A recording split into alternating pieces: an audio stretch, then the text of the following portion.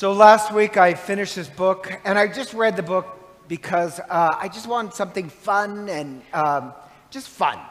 And so it's this book about this writer.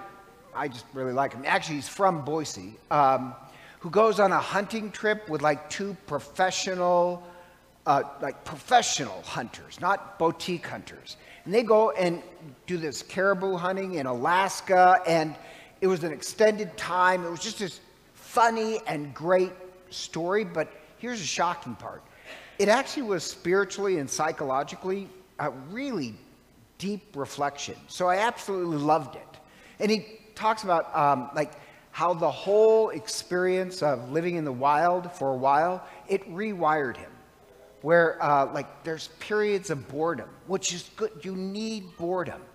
Because then suddenly, boredom is the desire for desire. You become awake to just the beauty of this tundra and everything around. At one point, he hears this raven fly by, and because of the silence, he said it was like a helicopter.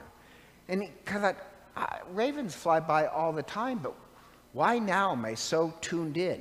And then as the raven flies by, it gives this strange caw. And the professional hunter says, did you hear that? That raven, ravens are very, very smart. That raven wants to work with us to find the caribou. The raven will help us because it wants the carcass. And holy cow.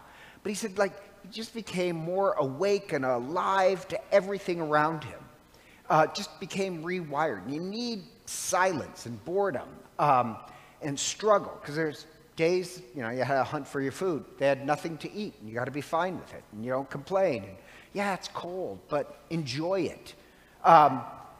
It's just a great book. And then he comes back, and his wife says to him, he says, you know, you're so much more calmer and relaxed. You're so much more easy to live with. And it lasted for several months. And that's what I mean, like he was rewired.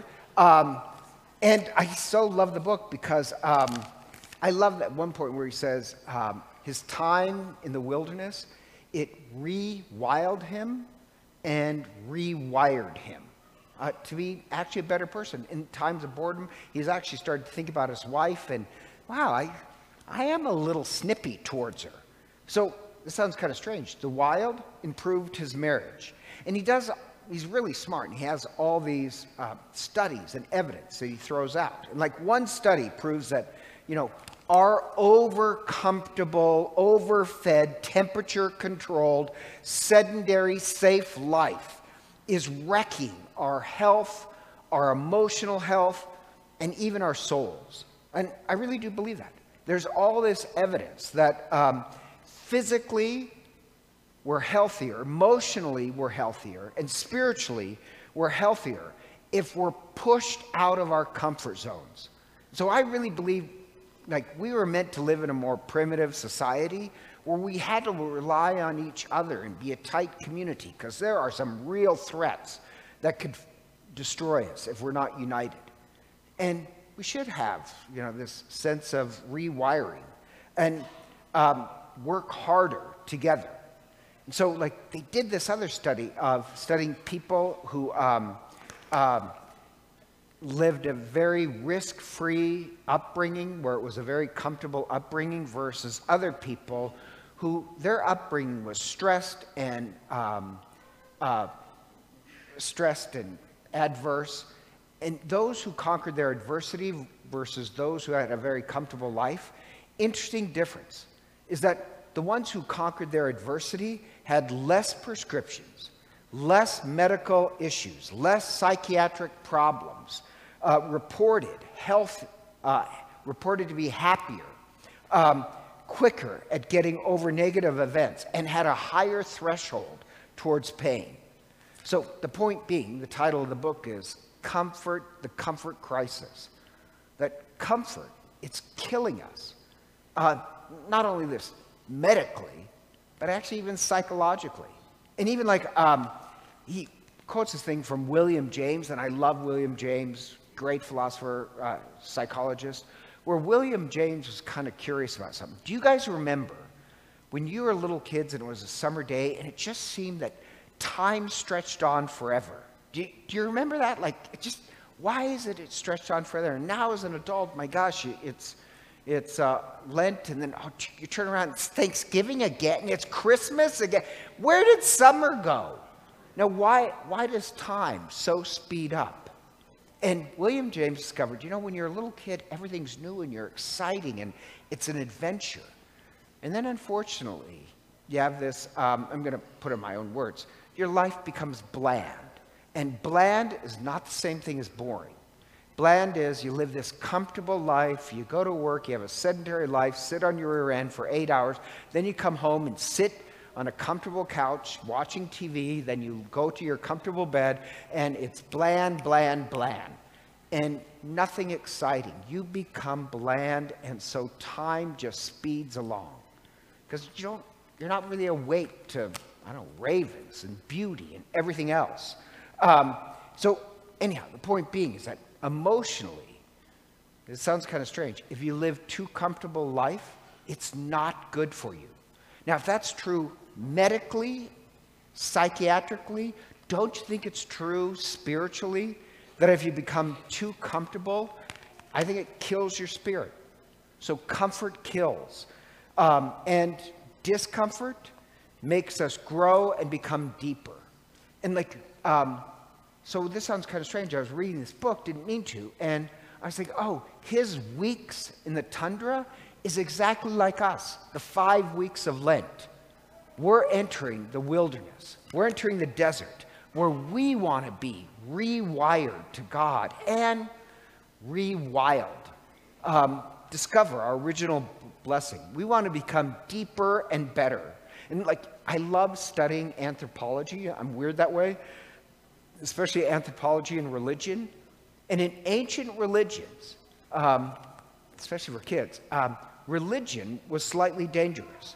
Religion was about taking up a challenge, not being comfortable. And I like that because I don't think there's any grace without a challenge. So in our own history as the Catholic Church, for the first 300 years of religion, we are persecuted. You're putting your life on the line, and the church exploded with incredible growth. Millions, from 12 to millions, because you are putting your life on the line. And then the Roman Empire becomes Christian, and it kills the spirituality. Suddenly, everybody's Catholic, and it just kind of became bland. And so you had people who left their cities and went into the desert. They formed what's called the desert monks, mothers and fathers. And they just were people, they want a harsh life. And they want a harsh life where they're united together and they pray. And the amazing part, they became little islands of holiness, incredible holiness. Great spiritual works were done there. But they didn't want comfort. They wanted discomfort. And they formed these communities of great holiness. And so, my point being is that, wow, Lent to us is like that hunting expedition. We want to push the boundaries of being comfortable. So, in the gospel, Jesus goes into the wilderness, but what it says in the Greek is that the Holy Spirit pushed him into the desert, wilderness. Or you could translate, the Holy Spirit drove him into the wilderness. The Holy Spirit now, drive us into the wilderness. Drive us into the areas that are uncomfortable. And the reason why I like that is that the same way the Holy Spirit wanted to push Christ into the wilderness, the Holy Spirit wants to push our idea of religion into the uncomfortable zone. Religion is supposed to make us very uncomfortable. That's how we become deeper and better. My problem is that if you notice a lot of American religion, it's safe, fat, and comfortable. That religion, you pray so that God will give you your truck and you'll be comfortable, and you worship with your latte, and God is supposed to make you comfortable, and you enjoy the music but demand nothing, which, I'm sorry, kills your spirit. We want Lent to push us to the very boundaries. So in the readings, you have this contrast between the garden and the desert. In the garden, humanity was supposed to be with God. But the devil wants us tempt us to make ourselves the center of our life. That's what the temptation is. Who's the center of your life? Satan's temptation is to make us the center of our life. In the desert, Christ proves, no, we're not supposed to be the center of our life. We're supposed to be with God, not a God. God is supposed to be the center of our life. So the temptations in the desert, they're really to prove, is God the center of our life? If God is the center of our life, we've returned to the garden, and we can share in the original blessings. We can become wild again. So the three temptations are really, is God the center? And like, it's kind of amazing this reading shows up, because last week somebody said, well, so why do we pray the Lord's Prayer wrong? And then yesterday somebody said, why do you Catholics pray the Lord's Prayer wrong? Do you know what they mean by wrong? Oh, okay. So Protestants, when they pray the Lord's Prayer, they add at the very end, for the kingdom, power, and the glory are yours. The problem is, Jesus never said that. Jesus never said that. You know where that came from? The Mass. So we pray the Lord's Prayer. We pray that we receive, technically the Greek, the bread of life. Then the priest says something. You guys always forget. And then together, no, I know you. And then together we say, for the kingdom, the power, and the glory are yours. So that's a liturgical response. It's back and forth.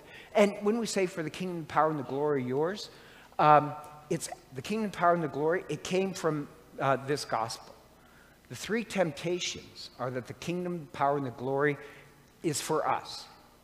And Christ proves, no, the kingdom, power, and the glory is for God. So before we receive God, communion, we're praying that we do not want to be the center of our life.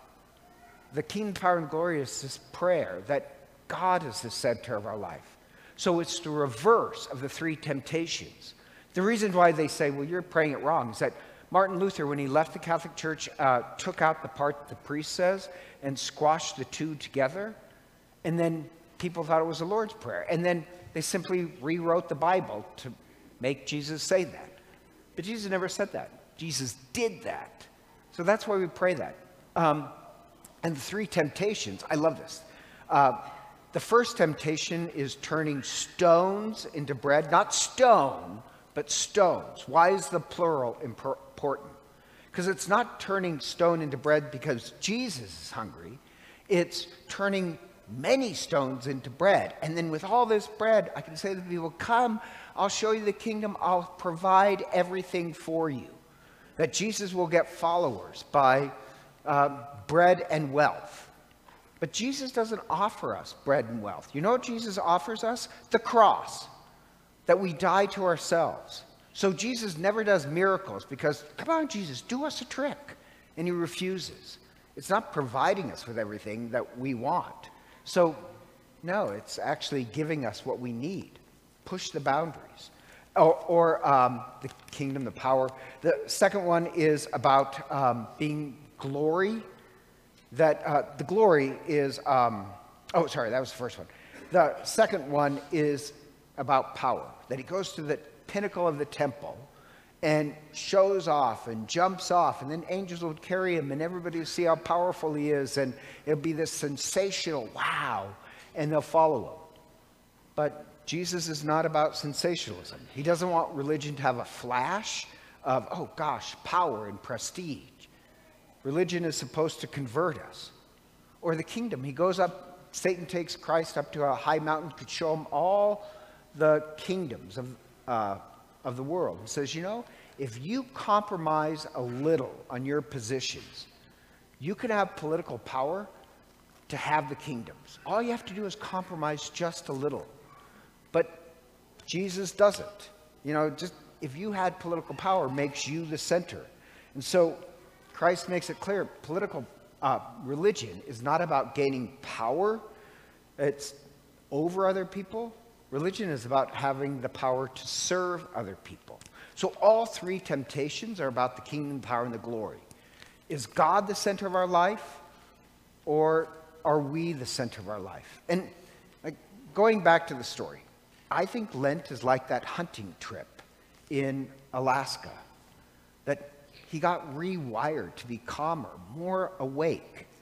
And so in Lent, I want us to make us very uncomfortable. That's what religion is supposed to do. Let's push the boundaries. Fast, almsgivings, look at our sins. Look how much you're complaining.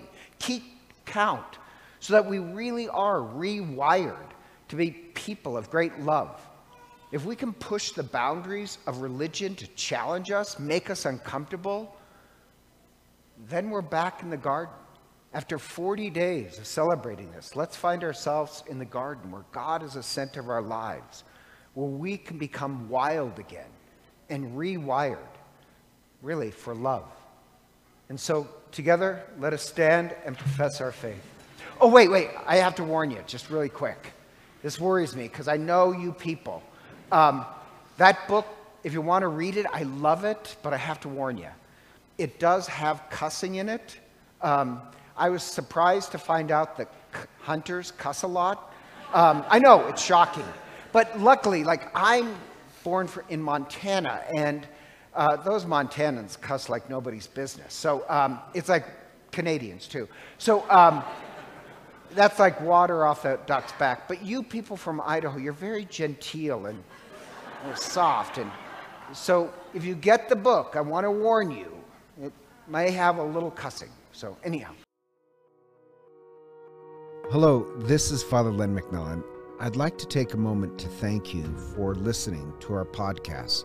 If they've been a blessing to you, I'd also like to invite you to prayerfully discern supporting the podcast financially.